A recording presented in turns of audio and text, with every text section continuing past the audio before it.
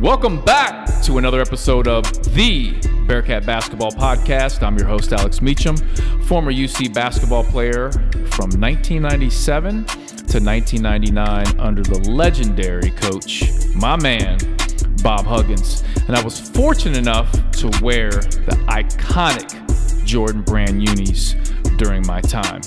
Now, you can follow me on social media. I'm on Twitter and Instagram at Alex_Meacham. Meacham spelled M-E-A-C-H-A-M. I'm on Facebook and LinkedIn, Alex Meacham. I'm on Snapchat at Big Meach41, and soon to be on TikTok. That's right. Now, this is the special edition of the podcast, my interview series with a very special guest. Bearcat fans, I'm excited to welcome in this Bearcat legend. And when I say Bearcat legend, I mean Bearcat legend. We did a part one, and I promised him that I would like to have him come on and do a part two. And I think it's important not only to tell the players' basketball story, but also talk about not only what they're doing in life, but what they're doing beyond basketball. So I'd like to welcome back to the Bearcat Basketball Podcast my friend and UC Bearcat Hall of Famer, Roger McClendon. What's up, Raj? Hey, Meach, thanks, man, for having me on. I really appreciate it. You know, we go way back. We sure do, man. We do. And you know what I didn't do on the first podcast, and I started doing this with a lot of the players that I bring on. I asked them why they chose their number. Mm-hmm. Why did you pick number 21? Man, that's an awesome question. I actually had a number that I had in mind that I wore in high school, and it was number 12. And if you kind of do your history, you know, 12 was taken. Mm-hmm. I think it was the Big O, but it wore number 12, so it ain't no way I was gonna get that number. But what? So not only did I want to flip those two numbers around, there was also a favorite player that I really loved growing up when I was younger by the name of Roberto Clemente. Sure. And if people remember, you know, his legacy, you know, great baseball player, played for the Pirates, you know, Latino background, and, you know, actually lost his life doing a mission to, you know, bring aid and relief and food to one of the countries in the Dominican area, you know. And that was my hero, you know, and so that 21 really resonated with me when I thought about, I can't have number 12. What should I do? And 21 came to mind. For sure, and that's my father's favorite baseball player of all time. He talks about him all the time. So now I got to talk about this, and I thought about you, and I told you before I wanted to do a part two. And what better timing to do this part two interview than right now, because the University of Cincinnati they're doing this thing where they're replaying a lot of some of the older games, football, basketball.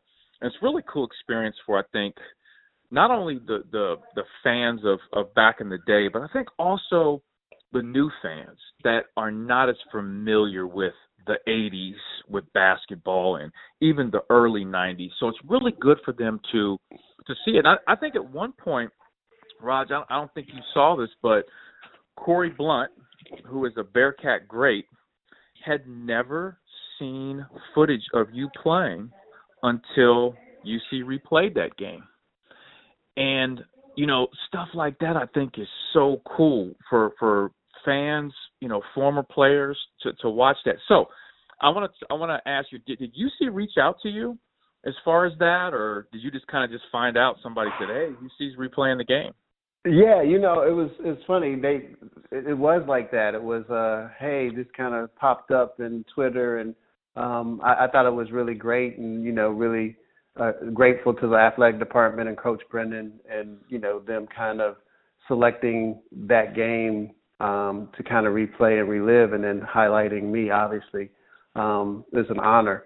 And you know, with the new coach in position, and we've had some conversations, because I do, and we'll talk about this later, have been helping out with Aspire Basketball Academy, and there's there's a player that there's some interest there, that some big schools are looking at this potential of this player. And so it was great that I could still be involved with basketball, and that they were able to pull that watch party off and have that game highlighted. And obviously we beat the national champions, that eventual national champions, Louisville Cardinals. So great. Now, did you watch with your family, or? I did, and the way it came about is, it popped up, and my wife saw it, and then all of a sudden she was inviting everybody, and I was like, I was kind of like, I like to stay low key. If anybody knows me, and you know me, I'm not on the front. I don't have to be in, on the stage in the front. You happen to do that because of leadership responsibilities. You need to lead from the front many times. But I choose to kind of, be in the background when I don't have to lead from the front as my part of my personality. But yes, he sent it out to everybody, and it got out there. And eventually, even Romel Shorter, who I'll talk a little bit about, we sent it out the link to him. And it was great to see, a part of his career and what he meant to the program, even though he doesn't get a lot of mention. How tough a ball player he was coming out of the south side of Chicago, and what he meant to the team. And I think that's great. I'm glad you brought him up, because he started that game, and it's so that particular game was so cool to watch him playing, because he's by far the smallest guy on the court. You're a McDonald's All-American. Actually the Bearcat team was pretty big at that point with Myron Hughes and Helm, and you guys had a pretty big squad. And then you look at Louisville, Louisville's got pros. And so to see Romel, and if you don't know Romel, you're like, who's this little kid out there, But that was really cool to see him start that game and play. And I think he played pretty well prior to that game. Is that right? He was I think leading the Metro in assists at that time, and just a natural point guard, that could shoot the ball too, that could score, but look to pass first. And he was the spark plug, so we were getting some momentum with him, and obviously, we had to make the change with him getting into foul trouble and this size difference with the bigger guards. But no, he had given us a huge spark coming up into that game, which was fantastic. And I really do, I think we talked about this before, I need to interview him for the podcast. Absolutely. I think. And if you could, when we get finished, text me his number so I can reach out to him. I thought I had it before, but I don't have it. So if you could text that to me, I do want to reach out to him. Will do. Now, let's talk a little bit more about that particular game. That was January of 1986 at Freedom Hall, one of my favorite places to ever play basketball. I loved Freedom Hall. They're number 18 in the country, and like you said, they're eventual national champions. I think they beat Duke that year, right? They did. Yeah. It's just a little known fact. They ran. They were, Johnny Dawkins was the tough off guard, and Tommy Amaker was the point guard of that national championship team. And Louisville was down after the first half. If you go back and look at that game, but the reason I remember that so well is, Duke was on my list when I was looking at schools, and Johnny was a scorer. And what they did, they went to a box and won. They definitely shifted, the defense to kind of shut him down in the second half, and I think it made a big difference. And do you think that was a result of, when they played you guys? Yeah, absolutely. I think it was related. I think Denny Crum kind of remembered. Well, I kind of had I'll tell you another quick story. So I'm in Louisville now, work with Yum Brands and PepsiCo, and, I get an invite to this business venture, and it ends up being at Denny Crum's house is where they're kicking it off. So I walk in and, introduce myself, and he's smiling. He said, I know who you are. And so we go down to his basement. And he's showing me, the championship rings. He said, Rod, you could have had one of these rings, in 1986, because they recruited me hard. But he's a great guy. He's always been, he coached under John Wooden. And, definitely they remember, because he told me, we definitely ran a scheme to get the ball out of Johnny's hands. Mm-hmm. Yeah. Well, it's funny. I think it was a couple years ago. I was in Louisville, and you were there, and Denny was there, and I can't remember who else was with us, but you introduced me to Denny Crum, and we actually all of us kind of sat down and talked. I think you know what it was. It was when the Bearcats they played in Louisville, and I believe they played Bellarmine.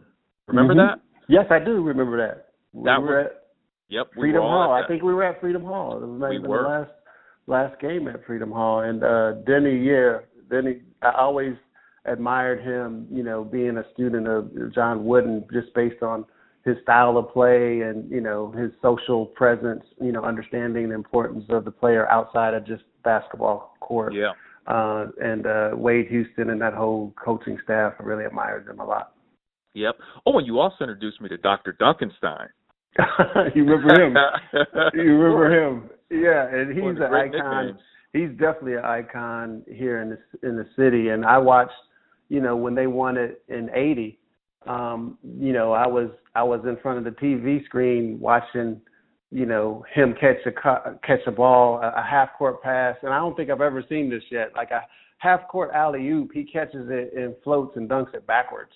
And how do you do that? You know, we got to look. You know, we'll have to look that up. But if you go back, he'll catch the ball and he does a backwards dunk as impressive. And the last thing I'll say about Dr. Dunkenstein, Daryl Griffith, is that when I was being recruited in high school, they sent me their media guide at the University of Louisville, and on the front cover was a guy by the name of Rod Foster, and he was a super quick guard from UCLA. You have to go back to your history, about 6'2", fast as lightning, and he's fully spread out with his arms and his hands to the side, flat-footed in front of Daryl Griffith, and Griffith is shooting a jump shot, and literally his shoes are at Rod Foster's eye level. and when I looked at that guide and that brochure, me guys like they just trick photography because that cannot be real. Right. But when we've watched him play, it is definitely real because he had like the 48-inch vertical or the 50-inch vertical, so to match. So. Yeah, he could fly. I remember when you introduced me to those guys, Denny and Daryl, and we took a picture together, and I remember posting it. A lot of people were like, "Oh man, he could fly." I still have never seen anybody jump like him. So I'm sure he's still a big time fan favorite and legend in Louisville.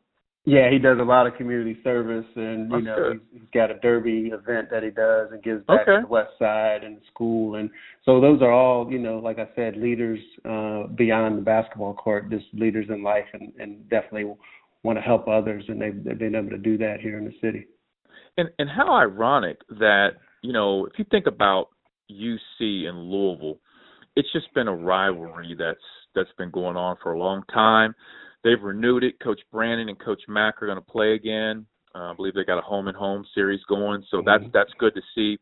But I just find it so ironic that, you know, you torched Louisville, you know, and that was such a rivalry, and now you live there, and you are such a big part of that community. Yeah, you know, I was real quiet about where I was from when I first started at Young, you know, and no, it kind of came out subtly, you know, and then all of a sudden they were like, "Is that the same guy?" And so, you know, it kind of grew out of control because I would literally have a line out the door, you know, if Louisville was ever to beat Cincinnati, because remember we went on that run back in the Hugs days, and you know we kind of started to dominate that rivalry, and so not many people would show up at my door anymore, you know. Yep, nowhere to be found. But yeah, so I've honored the red and black, and my daughter, you know, played, you know, volleyball with Patrick Ewing's daughter, you know, when she was a freshman, and you know, with the AAC at the time, and you know, had a stellar career there. And so I've become a Louisville fan, but I still honor the red and black with, you know, the Bearcats, you know, but I do support Louisville here as well. No, for sure. Now, I do want to ask you this. So going into that game versus Louisville in 1986, you guys going into that game were 4-9, okay? Not a great record, but you had a big win versus Virginia Tech prior to that, was number 16 in the country.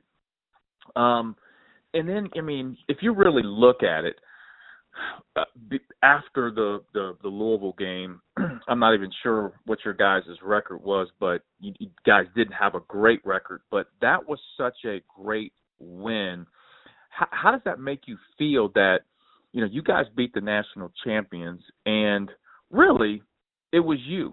It was you, Raj. And I know you're low key. You don't take a lot of credit, but you dropped 35 points that game against the number 18 eventual national champions at their place. You guys were 4-9. You deserve a lot of that credit. I mean, how did that feel rewatching that? You know, rewatching it, I saw a lot of sophomore mistakes out there.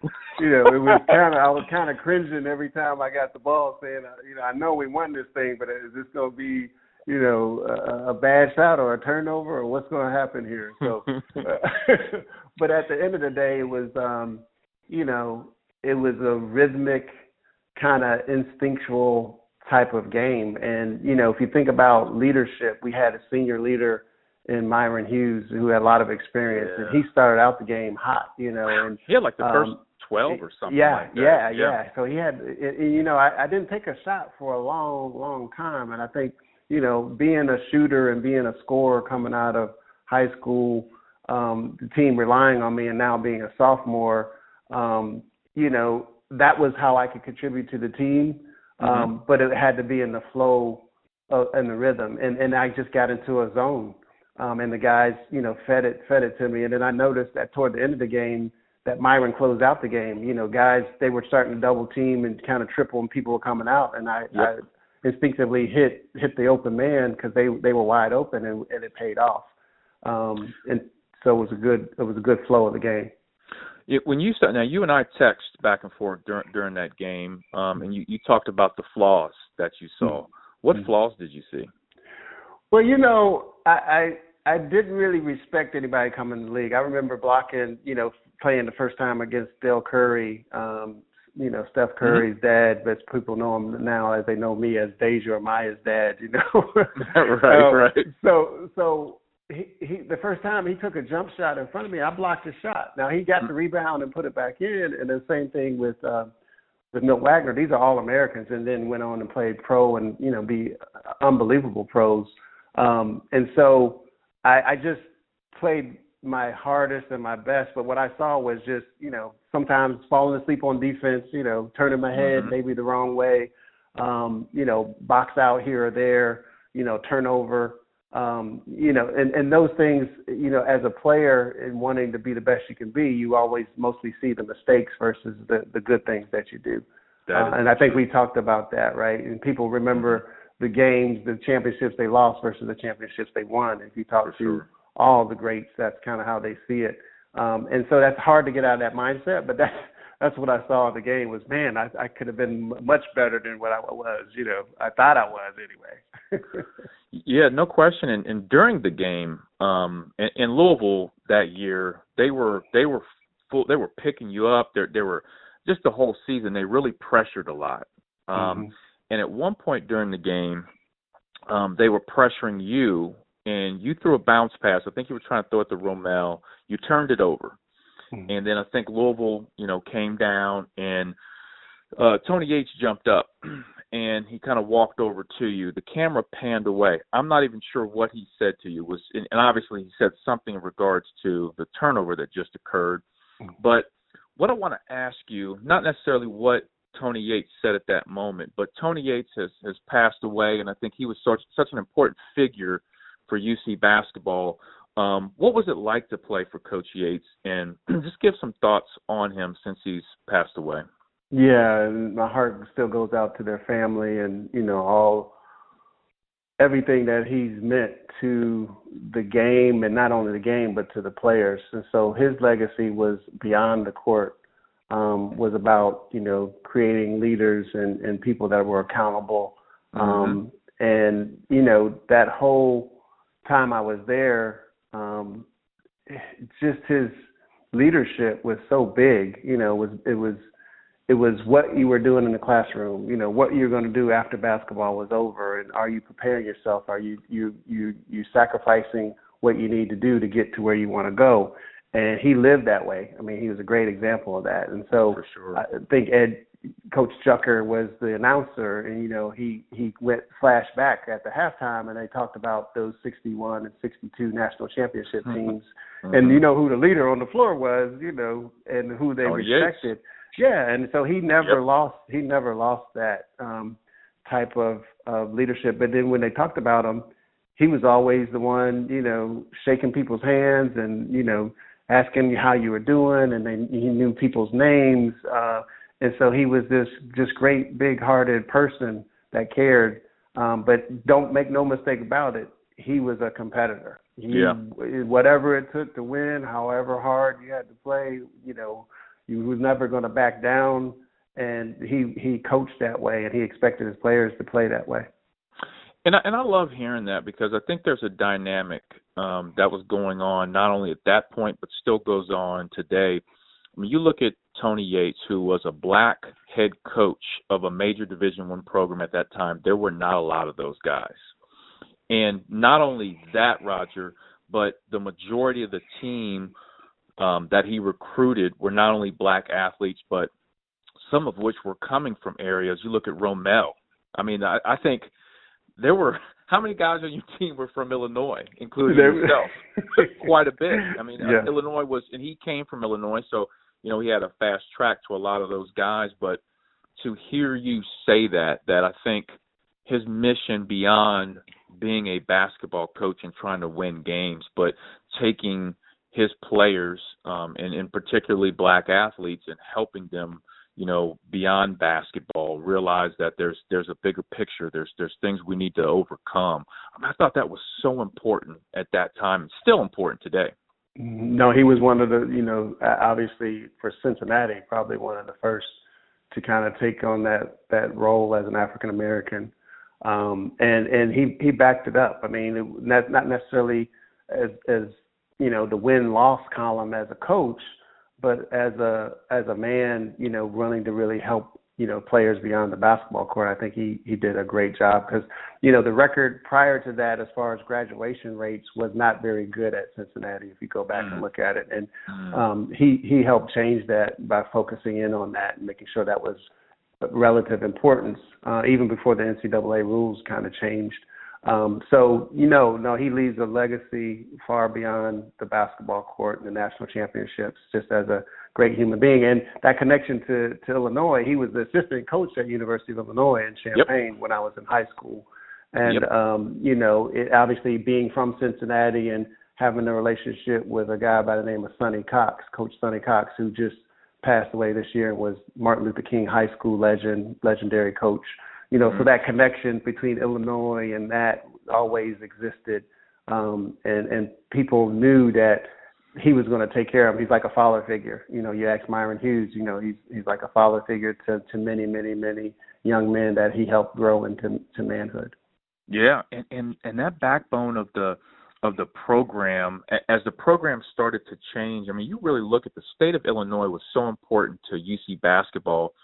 So, obviously you were such a big recruit, in Romel, and then you think he started to recruit Lou Banks, Lavertus Robinson. Mm-hmm. Those became two of the backbones of Bob Huggins' program. Like, Lou Banks deserves a lot more credit, I think, in the history of UC basketball than he gets. And he was recruited by Tony Yates. That's a Chicago guy, right? Yeah, he was a Camden guy, but he definitely was that type. Now, Lavertus definitely was from Martin Luther King High School. Yes. Oh, sorry, Lavertus, yes. Lavertus started Martin Luther King High School and was an unbelievable athlete. Talk about a jump.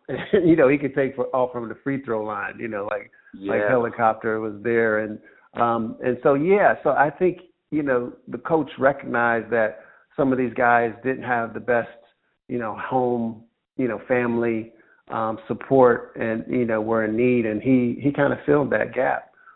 So he was willing to kind of go out on a limb for some of these guys that maybe didn't have the best academics and the best upbringing, but he was willing to go out on a limb and kind of fill that gap for them. Yeah, for sure. And I misspoke when I said that. I meant to say that Lavertus Robinson from Illinois and Lou Banks, an important recruit. Yeah, from Camden. The Tony Yates, right? He was from Camden, New Jersey. He was an important recruit that later became the really backbone of Bob Huggins' team. And correct me if I'm wrong, but weren't a lot of the guys on Louisville's team that year from Camden? A lot of guys from New Jersey? So you had Billy Thompson. Billy Thompson, NBA guy, right? NBA guy, dunked 2 basketballs, #1 high school player in the country coming out of high school, McDonald's All-American, obviously. And you had Walls, Kevin Walls, I think, who maybe led the country in scoring at 43 points a game coming out of Camden as a guard that I think eventually transferred from Louisville but started there as a recruit to Louisville. So you had that Camden connection that actually Louisville had, but we were able to break in with Lou Banks and get him to switch over to come to Cincinnati. But to your point, you're right, absolutely 100%. It was that there was a pipeline of Illinois players, and Illinois has a lot of great, especially in that Chicago market, talent that actually came into Cincinnati through Tony Yates' connection. Yeah, for sure. One last thing before we jump into, the things you have going on now. Do you still talk to a lot of the guys that you played with from that particular season, from that 1986 year? I don't. I should, and Ken Henry and obviously the two people that I've stayed in touch with mostly have been Myron Hughes and obviously my best friend Romel Shorter. The other guys, I rarely run into, but I love Joe Stiffen. Jumpin' Joe, sure, who was from the East St. Louis. Talk about that. And most people think East St. Louis is in St. Louis, but it's actually in Illinois. Yep. Tough area growing up. Real tough. And all of like 6'2", maybe 6'3" tops. Joe was battling 6'8" guys all day long, and actually winning that. And if you see, he made a significant contribution in that game from his defensive side, and I think he hit the shot against Xavier that year where we ended up beating Xavier. And so you do have a long list of folks that I try to stay in touch with, but I'm again I move from one chapter to the next, and I haven't done a great job of staying in touch with my teammates. Well, I think it would be great if the university brought all you guys back and honored you at a game at halftime, just because I think we need to do a better job of honoring the guys and just not only guys but teams, and bringing teams back and kind of celebrating them. And they didn't have to win a national championship, but were a big part of Bearcat history.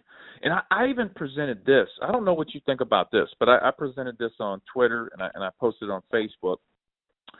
I think the university should look at creating if it's a 1-day, a 2-day thing, where every basketball player, so let's say this coming season, every basketball player on the team has to sit down in a classroom, and there's some sort of, lecture series or whatever you want to call it, learning the history of UC basketball. Because I think guys value the jersey they put on more when they understand the history. Not that they don't value the jersey, but you think about me, Roger. I grew up here. I know about that 1986 team and everybody, from that point on till today.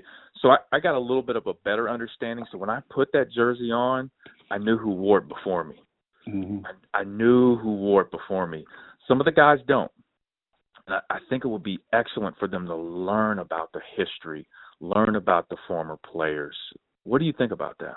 Yeah, I think tradition is powerful. I do think legacy and understanding the significance of that, going all the way back, and there's something about being authentic to how you want to relate the university back to your contributors. And I'm talking about all sports now, because I'm sure, we talked about volleyball, some of the other sports that maybe don't get as much attention. A lot of the alumni feel the same way. Like, can you honor me in some way? Can you recognize our contributions? And so I think it's a human nature kind of thing. And then the universities that do it best have probably the best alumni support overall, right? And sports is a part of that, and obviously business is a part of that. You can go on and on and on. But I think the universities that can do it the right way and make people feel that love and feel that value, whether you were the starter or you just were, were supporting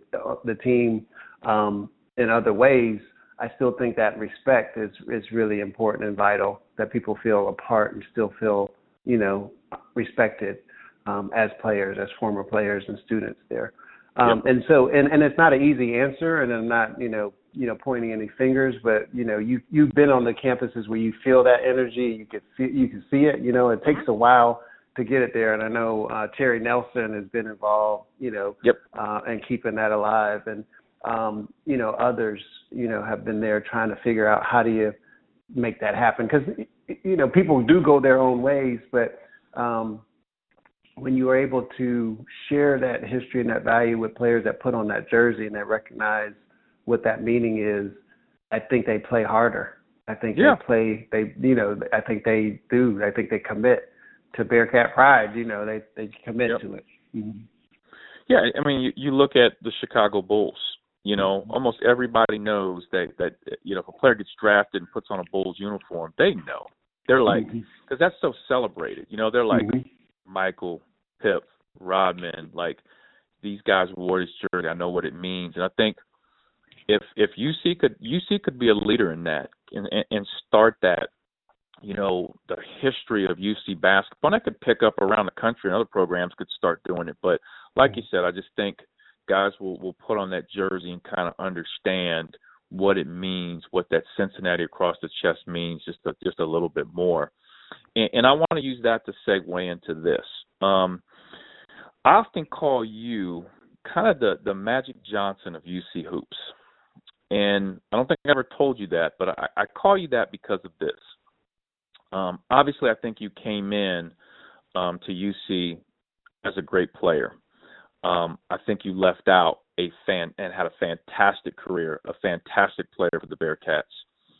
But the things that you've done after hoops, your family, community, and business, I think the career you've had after basketball has really been a bigger Hall of Fame career.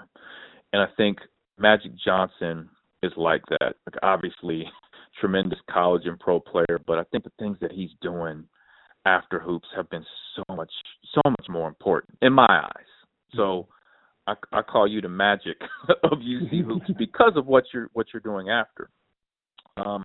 Which leads me to say, you're in Louisville. You work with Yum Brand for years, raised an amazing family, very accomplished, and now you're embarking on a new journey. And I find that very interesting. And I want you to share with Bearcat Nation what you're doing now.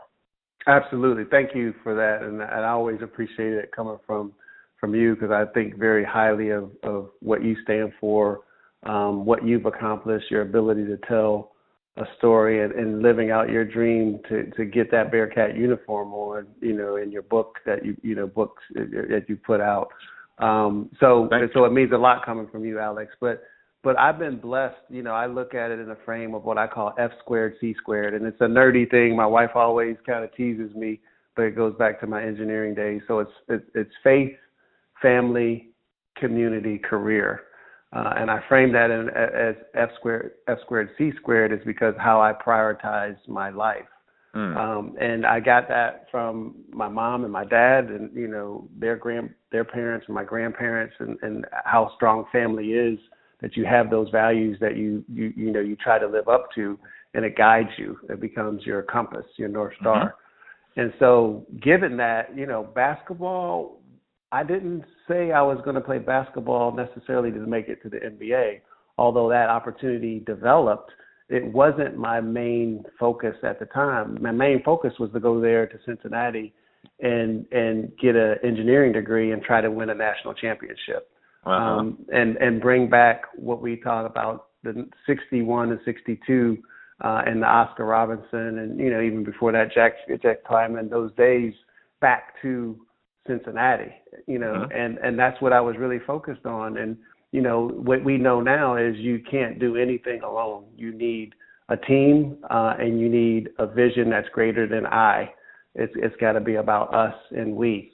And so I think taking that kind of approach and working as hard as I can, I love the game and I would play it regardless, and that's how I played.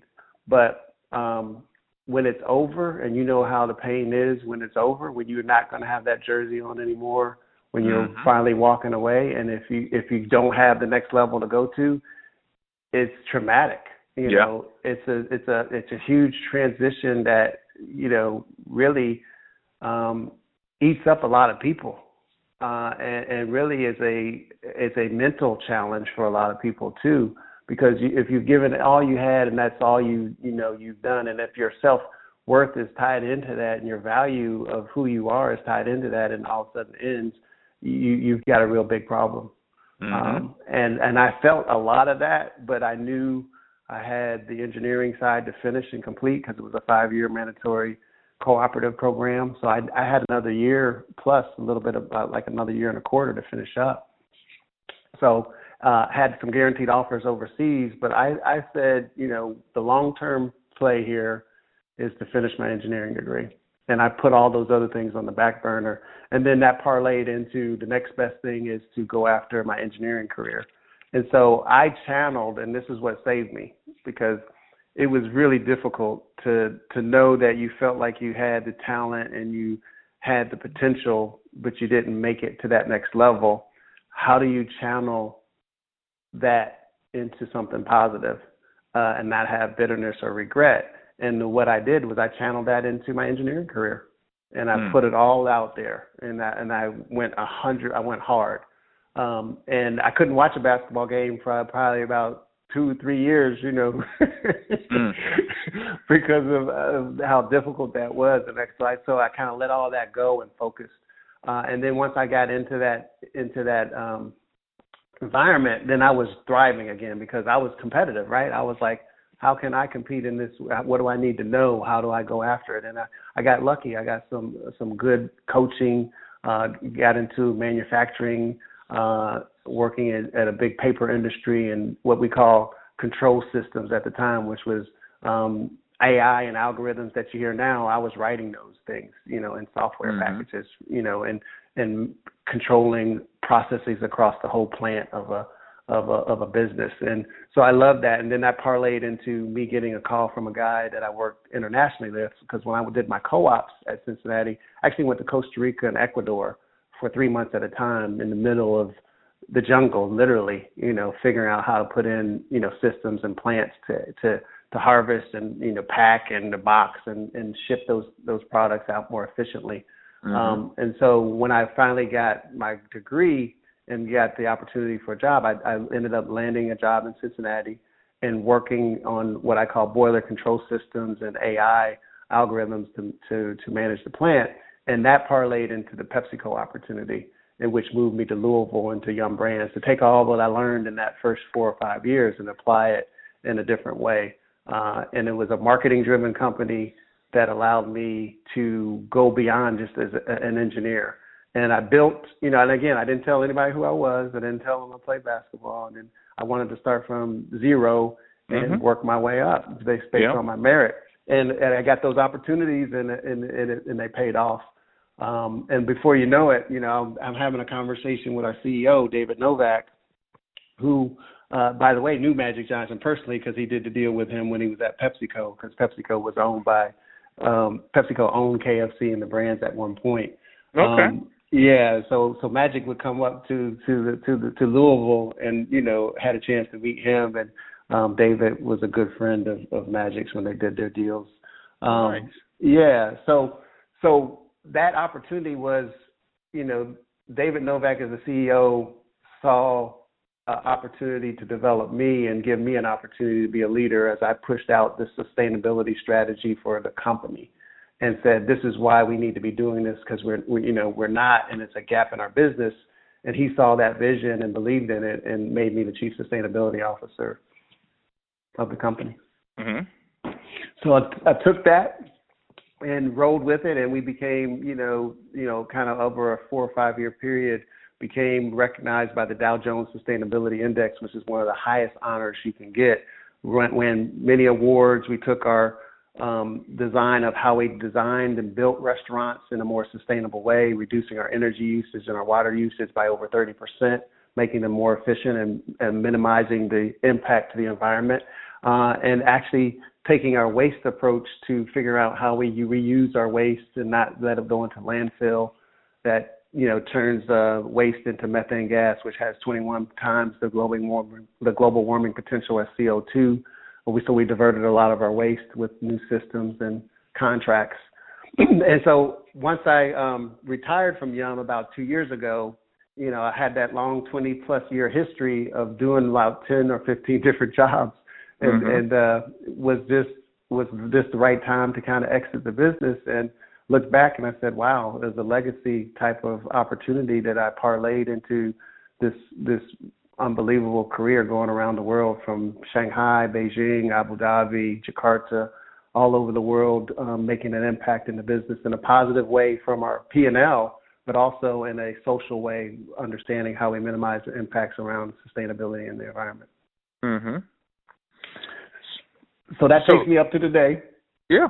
Which is what you're saying. What is the Green Sports Alliance? And so I got a phone call, and they were looking for an executive director of this nexus, which I call sports and sustainability.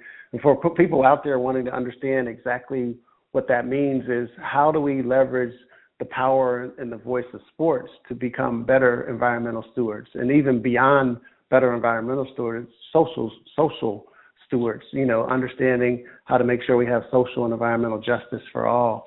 Not just in the United States, but around the world. And so I've been embarking on that journey for the last year and a half as the executive director. It started about 10 years ago, and, it has the NFL, the NBA, Major League Soccer, Major League Baseball. All of those are members, over 300 plus members, universities and colleges, as part of this membership group to understand what they can do in their operations and how they manage their supply chains to minimize their impacts to the environment, and also push on the social agenda like what we're seeing now between gender equity and racial equality. Mm-hmm. So one of the slogans is "Game On," correct? Yeah. So we were going to do, with COVID, kind of changed a lot of people's agendas this year, and so we typically have an annual summit, which is a global summit where we have, representatives from FIFA or the International Olympic Committee, when the World Cup is here. And we parlay all of the topics, that we want to talk about regarding these issues into a 2-day summit. And so that summit was pushed off, but it was, we're going to do it virtually coming up in October. But, our title was The Future of Sports and Sustainability, Game On. Let's do something. If you think about the United Nations at the highest level of giving guidance of what's going on, listen to the climate scientists, we do have a significant issue with climate and the change of climate and how that impacts, the landscape of where we live. And so in the lower lying regions, as sea level rise, and it has, been proven that it is rising, those indigenous people and the people that live in those areas will be impacted in a very negative way. The severity of storms, the frequency of storms, the temperatures rising as far as, how hot it's been on record. We've set records in the last 10 years. I mean, that's not by accident. And so it's man-made, and the climate science is obvious. And so what can we do to kind of offset that? How do we reverse that, or what can we do to minimize it, and those are where those big goals from the United Nations, 2030, 1.5 degrees C reduction, all those things are impacted on our behaviors, how we run our businesses, how we live our lives every day, what choices do we make. I'll tell you, I rode in a minivan for many, many years, and it was kind of it was just a functional vehicle that I had, and until I got the last one out, I said, well, why do you keep driving that minivan? I said, I think it's a chick magnet when you have little kids anyway. They all come up. It's called the swagger wagon, But I need one of those. Yeah, but beyond that, it's very functional. But I just gave it up maybe a few years ago, and I decided to invest in a Tesla. And I can tell you, you don't have to give up speed, luxury, style, performance to get, sustainability or efficiency where you're not using, fossil fuels, so to speak. So I think that's where the opportunity is with innovation. So you can you can leverage innovation and figure out how we do things differently and make this place a much better place for the future generation. So playing for the next generation is kind of our tagline, but it's more than a tagline because we're trying to do things that are really set up to support the future generation. Yeah. Now, what attracted you to be a part of this? Like, what was the big selling point? Well, I've always loved sports, and our kids have been engaged in sports. And for me, it was an opportunity to not only be athletically and physically fit, but it was the competition that I also loved. And it was in anything, whether it be cards or playing basketball or baseball, and that was my first love. And so when somebody called me and said, hey, come take a look at the Green Sports Alliance, and I was like, this is something I would do even if I didn't get paid to do it. This is something that I believe in, and it's a passion of mine. And so that nexus between sports and, we talked about Aspire Basketball Academy and what I've been doing there, and also that's at a micro level, which is at the grassroots local level. And then you can do something like the Green Sports Alliance, which is global, and it's global in nature and global in impact, leveraging the power of sports. And so if you think about, I mentioned Roberto Clemente and his, consciousness of being able to give back. If you think about Muhammad Ali and what he did with his voice beyond just being a boxing, ring. And so if you kind of start to look at LeBron now and him kind of stepping into leadership, and the only criticism we can give of Jordan, and I know he's doing it now, is, you have that platform, which Nike just came out with saying we're going to donate $100 million to, the movement of Black Lives Matter and what that means in this country today. That's powerful, right? So sports has the power to change, from Nelson Mandela, leveraging it, to, like I said, some of these other leaders. And I think that's where I want to be. I want to leverage that to make a difference, a positive difference in the world. And just to think that you've been involved in this. How long have you been involved now? It's over a year and a half. Yeah, it's over a year and a half. So January of the year last year. So, yep. And to think that you got involved in this, and then now where we are today, like how important even today. I mean, it was important back then, but I think a lot of people's eyes are really wide open right now. Between, with George Floyd's murder, the pandemic, just like everything, people's eyes are wide open. So I think what it attracted me to what you're doing when you sent me the link to it, I looked on the website. I'm like, this is important work right now. It makes sense. It's amazing, Alex, and I think you have the gift of being able to look at the data and be objective. And you can go in any room, and talk to the board of directors, or, walk down, the city and have a conversation with a person, common everyday person. And so I think that's a great trait. And what you do with that and your ability to communicate, to bring people together, that's what we need to do. And so I think what's happened is, people say, well, Black Lives Matter. And they say, well, all lives matter. Of course all lives matter. We're not saying, that's not what we're saying. What we're saying is when you're putting a knee at 8:46 on someone's neck because of their color, that's what we're talking about. Like, how do you get the accountability? You can't have immunity to this kind of stuff. That's something wrong with the law. Right. It needs to be changed. And, the history of this country, and we understand it, as African Americans, is that things are not equal and fair. I have all my students, when we talk about Aspire Basketball Academy and bringing the students, post-grad and undergraduate, the high school students in, is we watch the documentary 13th. And if you haven't seen it, or people haven't seen it out there, I highly recommend it, because it'll give you a historical perspective of what we're talking about.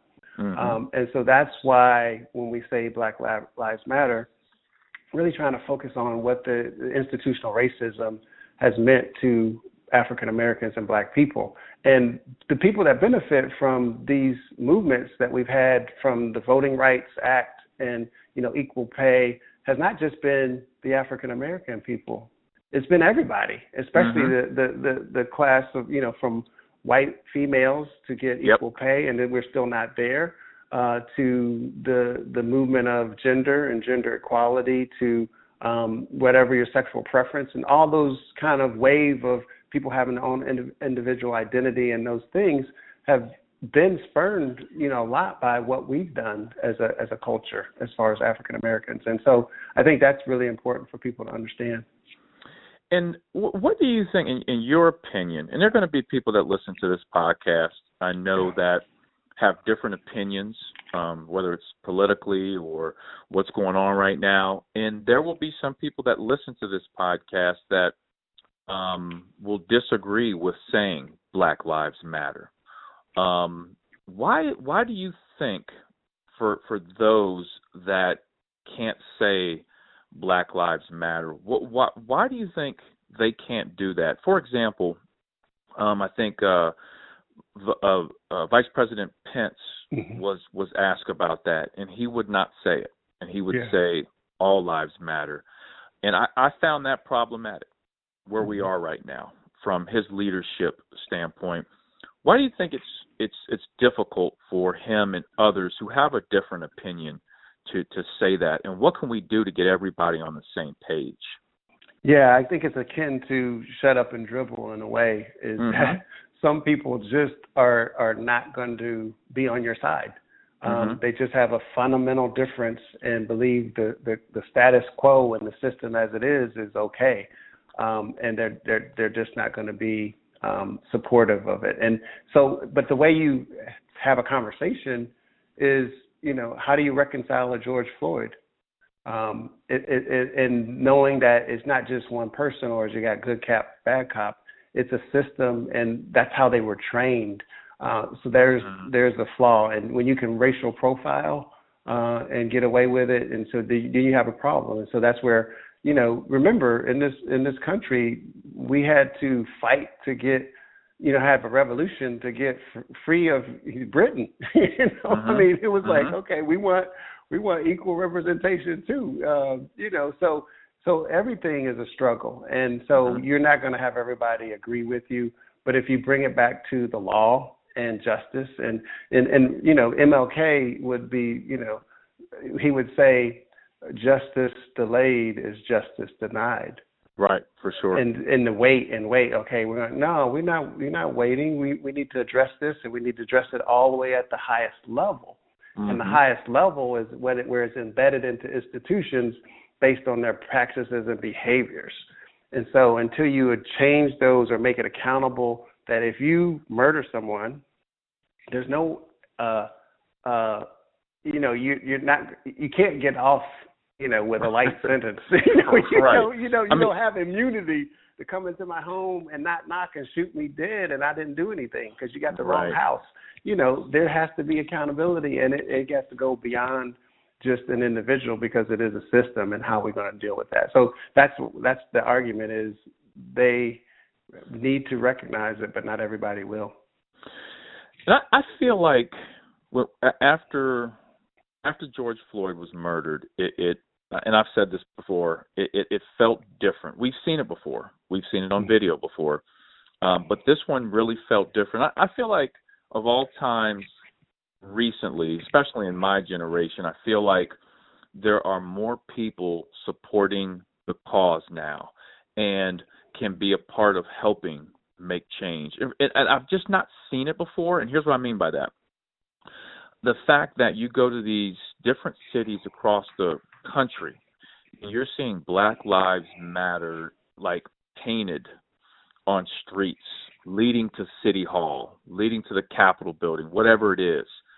I never thought I would see that. Obviously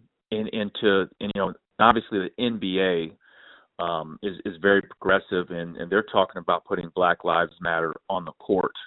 Guys' jerseys are going to have social injustice things, and I just feel like it just feels different from a good standpoint, Roger, that we're headed in a better direction. Do you feel that way?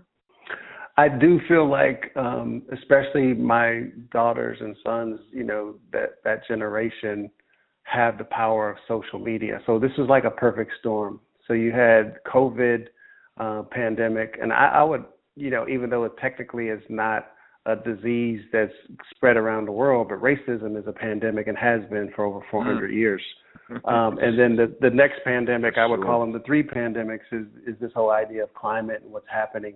And at the center of all that, if you do the data, the people that get impacted the most and have the fewest resources are people of color. And it's, you can boil it down to even a class system where, people that don't have the revenues and resources are the ones that are impacted. And so when you look at this generation, the power of social media with that pent up, COVID thing going on right now, this ignited that, right? And they have the power to be able to voice their opinions through this medium.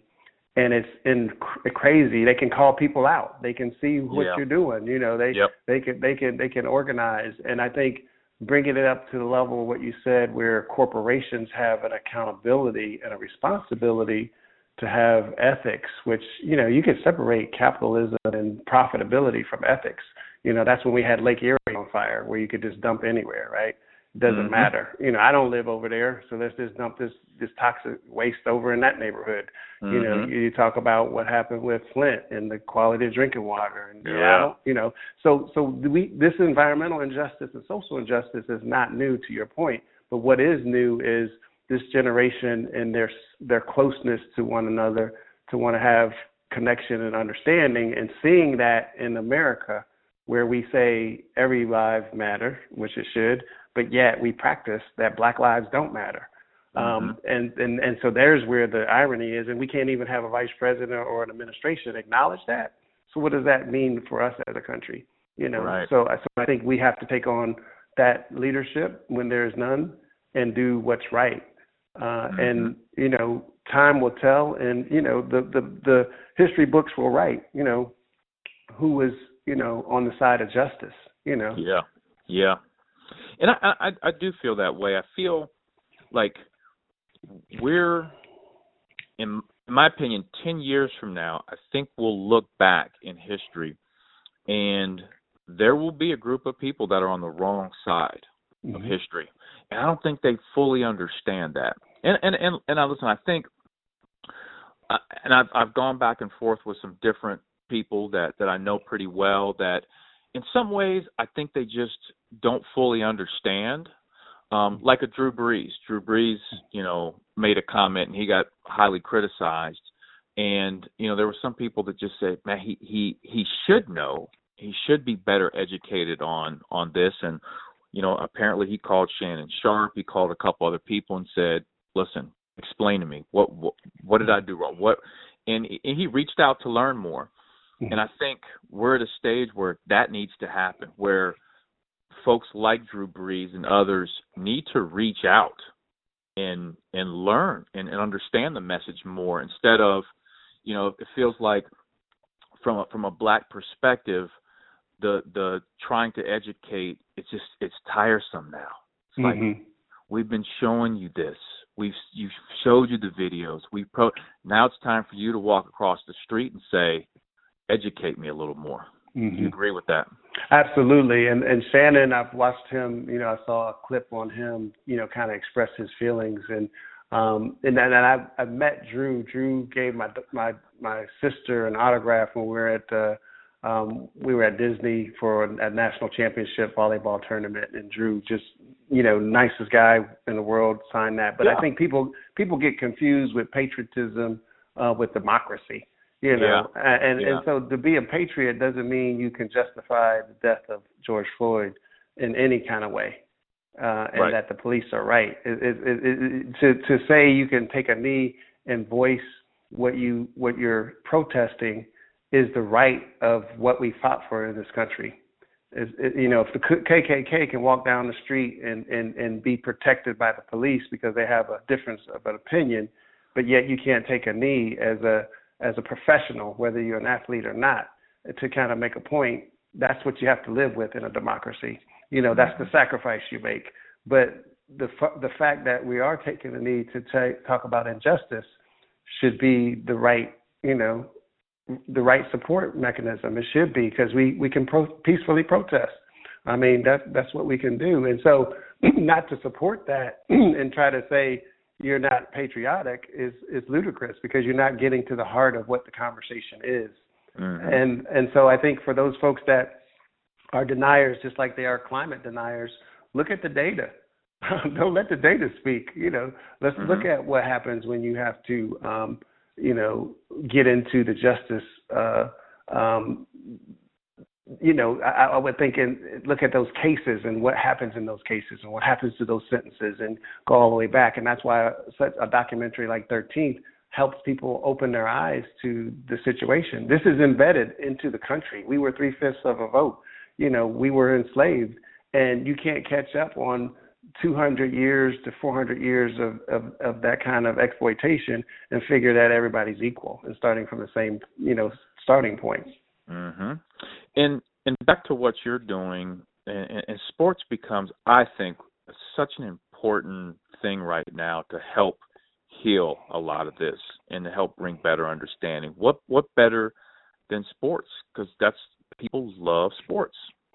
Yeah, I think that, and here's where it is, is everybody comes together because they have that unifying kind of, jersey on with the colors on, and so they can root for their team. It doesn't matter, what you look like, where your background from, your social status or your economic status, you're out to win. And I think John Wooden and those folks that were way ahead, Coach John B. McClendon, those folks that were early on, understanding the dynamic between sports and their ability to talk about a social change, were forerunners, in that leadership. John Wooden, you read his story, he forewent the tournament. It wasn't the NCAA necessarily tournament. It was the big tournament that, because he had a black player, African-American player on the team, and they weren't going to let him stay in the same lodging, he just said, no, I'm not coming to the tournament. And he had a good team. I think this is when he was with Purdue, I believe.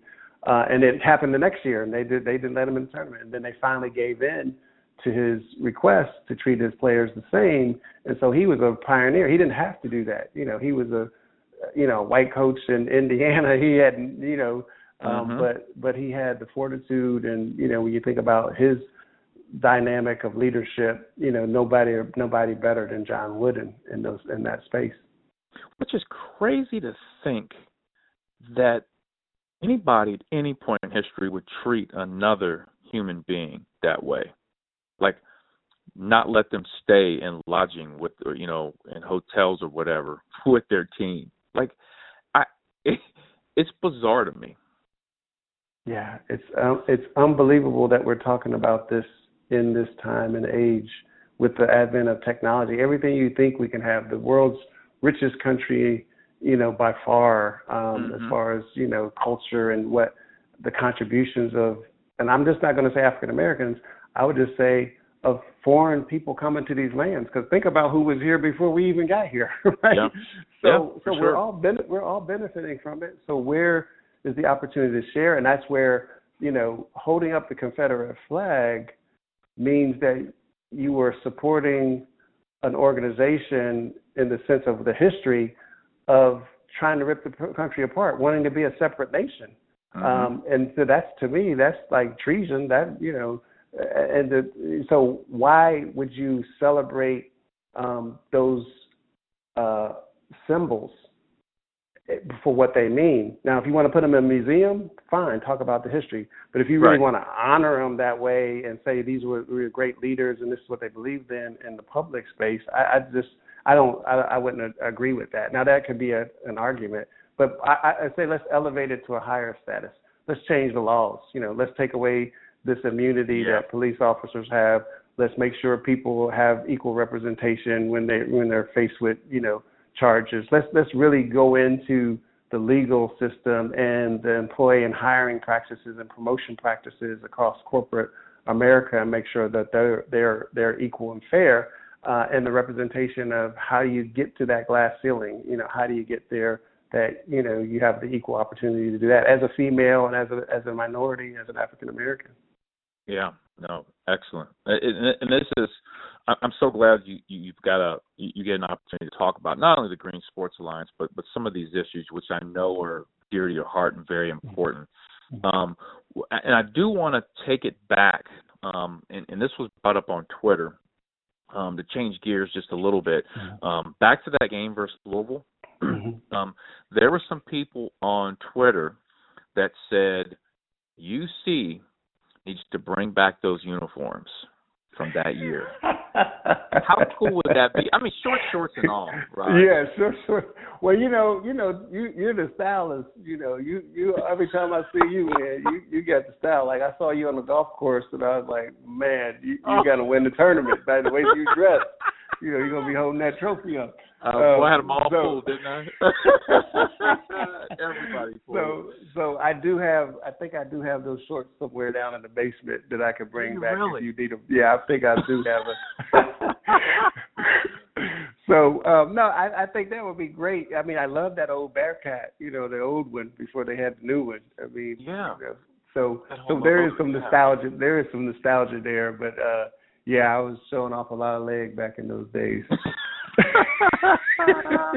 I love it. I think in today's generation, where a lot of things that were popular in the 80s and 90s, it always comes back around. I think it would be really cool if UC did that, brought those jerseys back, brought some other ones from back in the day. I think that would be really cool to keep as part of honoring, the history and the great tradition of UC basketball. Now, what shoes were you wearing back then? I'm a big shoe guy, so. Yeah. So I'll give you the story. So my freshman year, we came in, I believe Puma was you remember the day, coaches could do a deal and it was maybe separate than the school could do the deal, and so that was the 3 days where the coaches actually had an opportunity to make more revenue and decide. So we ended up with Puma shoe. And it wasn't until I think, and I wasn't a fan of the Puma shoe, so I had to wear a different shoe, but I put a piece of tape over my logo. So we really, yeah. Wait, that was my freshman year. You didn't notice that. I didn't bring that up, but I did, and so wait. Your freshman year, you put tape over the Puma logo. Yeah, I did for a little while. I took the Pumas off and had a different shoe on and put that shoe. Yeah, because nobody knew. Yeah, so it was like, well, plus I wasn't getting paid for the shoe at the time, but players can probably get paid now for wearing the shoe. But no, on a serious note, that shoe was not comfortable to me. Yeah, it was a higher order of it, because I was very socially, aware of what was going on. Around, O'Bannon now and now what the players' rights are. So, and even starting back with Oscar on, who had rights once he, graduated to getting to free agency. So it all went through Oscar to kind of get to that point where athletes could challenge, and have contracts not based on where they played in regions, but across the whole spectrum of the teams, which Oscar helped push that initiative. And so it gave the players, opportunities to get bigger salaries and compete on a fair basis on what they were worth.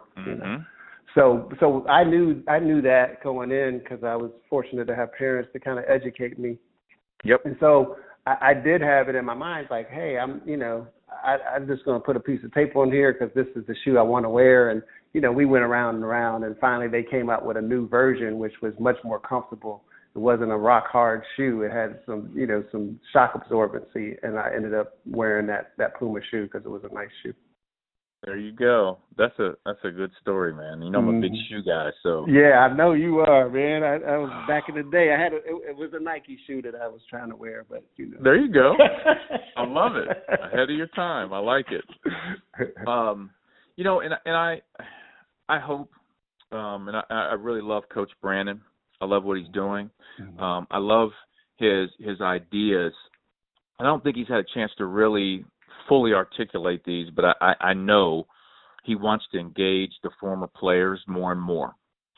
As he's starting to really build his program, and I think getting even your generation of guys back. I know you come back. You try to come back to a game once a year and check things out, but to get guys like you, Myron Hughes, Joe Stiffen, Brian Helms, Cedric Glover, Mel, Donnie Rule's still in town. Yep, Donnie Rule. the Jeff Flynn's, like all those guys getting that generation of folks back. And I hope, and I know you will, continue to come back and support the Bearcat program. Absolutely. There's another guy that was a walk-on by the name of Billy Sutherland who's, giving back to the university and definitely, bringing all those guys back and kind of just making them feel special. And I know Coach Brennan is that kind of person that would have open arms for those guys. And I'm just, I'm excited about what he can bring to it and putting his own personal brand to building a legacy back to where we had national championships, and I know that's where he wants to go. And they had an incredible season last year. Unfortunately, it was cut short, but I thought he did a great job of getting the best out of his team and building that momentum, getting back to the tournament. Yeah, no, for sure. Well, no, listen, I appreciate it. I definitely want to do this part two. I wanted to not only talk about that Louisville game, but talk about what you're doing now, which I think is very, very important. And there are going to be some people, like I said, that are going to listen to this that might have a different opinion in regards to, politics or racial injustice. And I think it's good for them to just at least listen and hear the perspective of others. And, maybe we can meet somewhere in the middle. And I think that's where we need to head. So I love giving that platform and opportunity for people to talk about those things like yourself. And once again, Rod, you're always you always be, my favorite Bearcat of all time. My first, and I've said this before, I've said this on other podcasts that, your crew that you played with was my first introduction to UC basketball. You were my first player, that I really copied and imitated my game after. So, you always be my GOAT. I appreciate it, but I'm gonna tell the truth. I know Romel was your guy, so because he was only 5, because he's the same height as you when you was a camper. When you was a camper, you was looking at him eye to eye when you were a camper at Tony Yates Bearcat Camp. so very true. And that you're right. And let me say this.